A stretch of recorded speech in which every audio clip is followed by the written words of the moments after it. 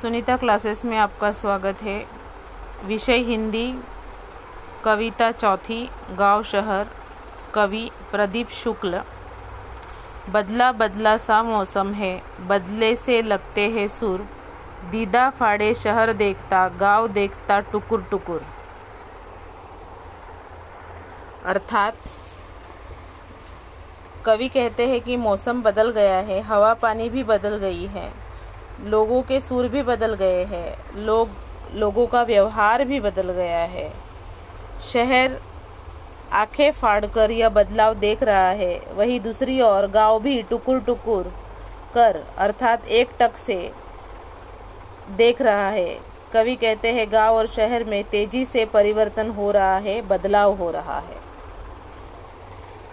तिल रखने की जगह नहीं है, शहर ठसाठस भरे हुए, उधर गांव में पीपल के हैं सारे पत्ते झरे हुए।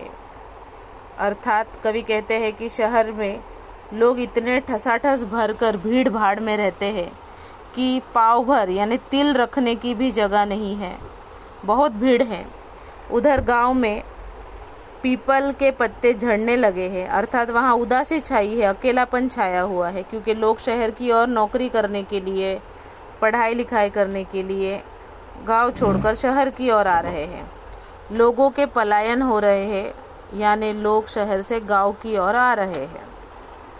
इसलिए गांव की शोभा, गांव की सुंदरता भी खत्म हो रही है। मेट्रो के खंबे के नीचे रात गुजारे परमेशुर, दीदा फाड़े शहर देखता, गांव देखता टुकुर टुकुर। कवि कहते हैं कि शहर के अंदर परमेश्वर का अर्थ होता है परमेश्वर नामक एक व्यक्ति को सिर छुपाने के लिए घर नहीं मिला, तो वो मेट्रो के रेल के खंबे के नीचे अपनी रात गुजार रहा है। कवि के अनुसार गांव के लोग तेजी से शहर की ओर जा रहे हैं, जिससे वहाँ मूलभूत सुविधा यानी रोटी, कपड़ा और मकान की भी कमी हो रही है। इस बदलाव को एक तरफ से शहर आंखें फाड़कर तो देख ही रहा है, लेकिन गांव भी उसी ओर देख रहा है कि शहर में लोग किस तरह से रह रहे हैं, किस तरह से जीवन बिता रहे हैं। इधर शहर में सारा आलम आँख खुली बस दौड़ रहा, वहाँ रेडियो पर स्टेशन राम दिन है जोह रहा, उनकी बात सुनी है सबसे, दिल करता है धुपुर धुपुर। कवि कहते हैं कि शहर में भागम भाग मची हुई है। आँख खुलते अर्थात सुबह होते ही लोग अपने काम पर दौड़ने लगते हैं। यहाँ भागम दौड़ चलती है। स्टेशन पर इंतज़ार कर रहे राम दिन ने रेडियो पर कुछ ऐसी बातें सुनी जिससे उसका दिल घबराने लगा है। सूरसतिया के दोनों लड़के सूरत गए कमाने, गेहूं के खेतों में लेकिन गिल्ली लगी घमाने। सूरसतिया, कवि कहते हैं कि सूरसतिया के दो लड़के जो कमाने के लिए सूरत चले गए, ऐसे में खेत खाली पड़े हुए हैं। गिलहरी को भी अन्न दाने देने के लिए तेज धूप नसीब नहीं हो रही है।